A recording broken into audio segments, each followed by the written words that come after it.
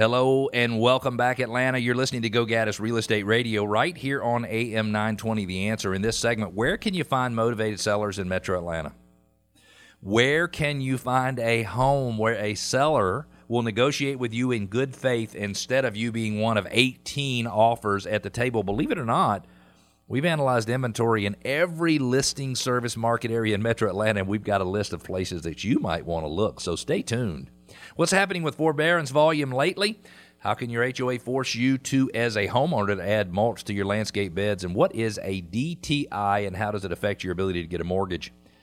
If you want to communicate with us, Go Gaddis Radio is the place to go. You can ask questions, make comments, push back, share ideas. We ask you to visit today. Also, we would love for you to be a podcast subscriber. It is available on all major podcasting platforms. You can search by Go Gaddis Real Estate Radio, or you can search by just the name Cleve Gaddis, Clevegaddis. Let's walk through, sorry for clearing my throat, let's walk through where you might be able to find more motivated sellers throughout Metro Atlanta. And we're basing all of this based on the months of inventory. If you take a lot of areas in North Atlanta, they have 0 months worth of inventory. If you round it to the closest, to the nearest whole number, which means technically they have less than 14 days or 15 days worth of inventory. And so we're looking at areas that have 3 months worth of inventory, 2 months worth of inventory, and 1 month worth of inventory, because I know 1 month worth of inventory doesn't sound like a lot. But if you have 30 days worth of inventory compared to 15 days worth of inventory, it means there is more downward pressure on sellers in those markets, even though it doesn't seem like it. Incoming, and this is on the east side of 400, sort of north of the Gwinnett County line, if it were to draw straight across for Forsyth County, there is 3 months worth of inventory. In Buckhead, there is 3 months worth of inventory, and in Pickens County, I know that's a stretch to say that's in Metro Atlanta, but technically it is part of the Atlanta Regional Commission's Metro Atlanta area. There are 3 months worth of inventory.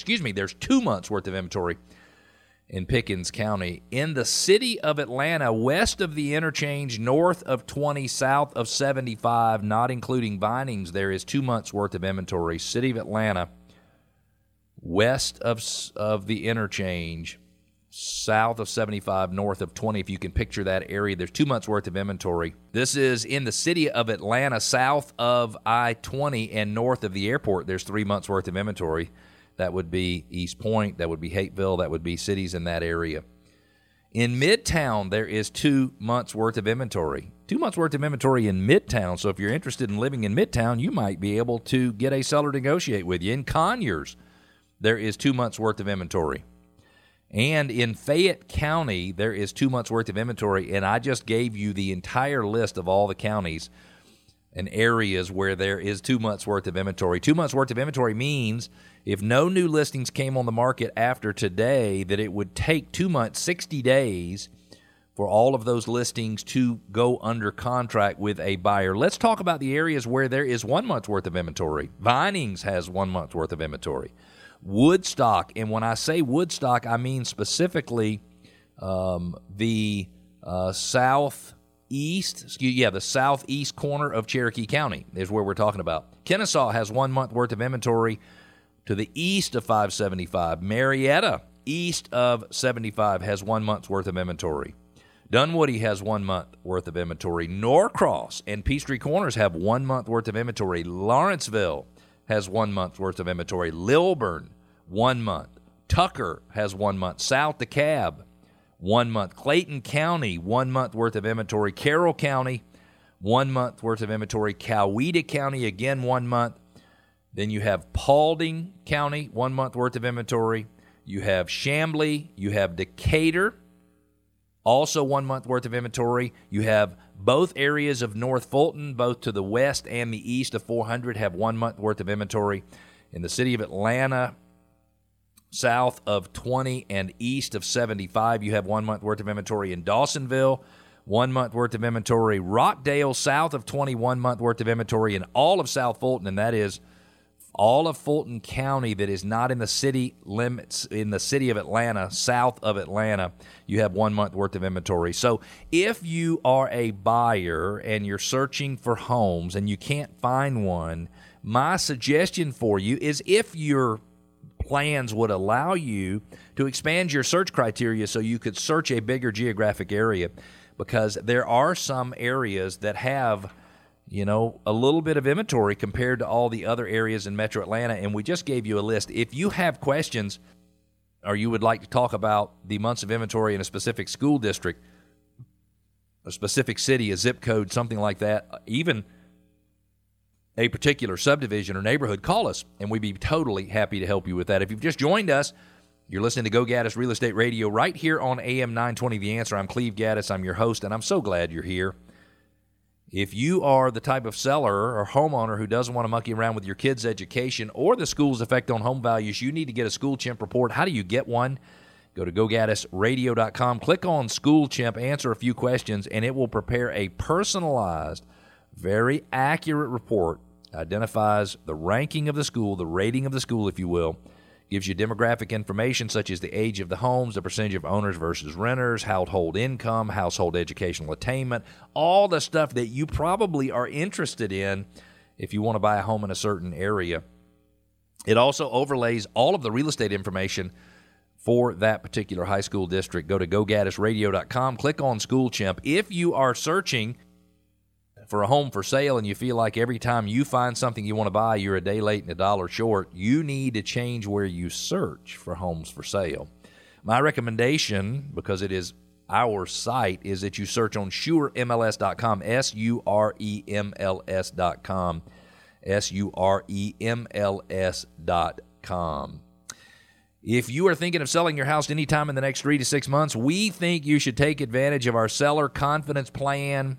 You got to know all your options. If you hear somebody advertising on the radio, maybe even during the commercials in this show, everybody picks something that you need to do, and they push that on you like it is the right thing for you. I'm not saying to get an all-cash guaranteed offer for your home is the wrong thing to do. I'm just saying you have to consider it and compare it to the other options.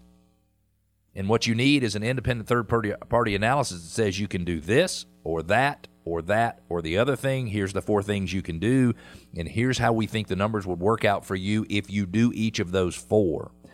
You hear people advertising on the radio saying that they're selling houses for $100,000 more than market value, but market value is what a ready, willing, and able buyer is willing to pay. So I don't think you can sell a home for more than market value. However, I think the market value in today's market can be substantially higher than the homeowner's perceived market value. So give us a call, 770-497-0000. Take advantage of our Seller Confidence Plan, know your options, and most certainly call us for at least a second opinion before listing your home with anyone else. If you've just joined us, you're listening to Go Gaddis Real Estate Radio right here on AM 920 The Answer. Forbearance volume dips with an uptick in the job market. This is from DS News. The Mortgage Bankers Association is reporting that this week the total share of loans in forbearance is when a lender allows a borrower to miss payments and then either catch up in 30 or 60 days or add the missed payments to the back end of the loan to be paid off when the home is sold, something like that, forbearance programs. It's decreased 2 basis points down to 4.16% of overall volume from last week's total of 4.18%. According to the latest forbearance and call volume survey, approximately 2.1 million U.S. homeowners remain in forbearance plans. I know not everybody that's in a forbearance plan is actually missing payments, but I do feel for the people who have really suffered financially because of the pandemic, and I hope they certainly get back on their feet. The share of loans in forbearance declined for the 14th straight week, with small drops across most investor types and all servicer loans. North Americans are reentering the workforce. I love to hear this, and in turn, exiting their forbearance plans. The Bureau of Labor Statistics reported that the American economy added 559,000 jobs in the month of May. That is quite significant. So it sounds like things are absolutely moving in the right direction there. We've got a listener question from Victor in Swanee. He says, my homeowners association is making me add mulch to my landscaped beds in the front yard. What gives them the right to do this? And Victor, I'm going to give a very strong answer, and you're going to think, man, I don't even know about that. But the reality is that your ownership of that home, if you're in a mandatory homeowners association, is subject to the homeowners association's control of the property, which means when you got the deed transferred to you, it says it is subject to the covenants, conditions, and restrictions of the homeowners association. If they're trying to make you add mulch to your landscape beds, you might want to ask them to show you in the covenants, conditions, and restrictions or the architectural guidelines where they have the right to do that. But my guess is that's where they come from, and I know what it feels like. Oh, I shouldn't say I know what it feels like. I think I know what it feels like to have pressure put on you by your homeowners association, and it's not fun. Sometimes they just don't communicate things with you very clearly, very nicely. And so I feel for you, Victor. Got another listener question. Stanley, easy for me to say. I think I'm getting tongue-tied at the end of the show here. Stanley in Chamblee writes in, what is a DTI? My lender says my DTI is off and I can't qualify for a mortgage at this time. DTI is your debt-to-income ratio. If you made $3,000 a month and you had a total of $1,500 a month in total debt payments going out, your debt-to-income ratio would be 50%.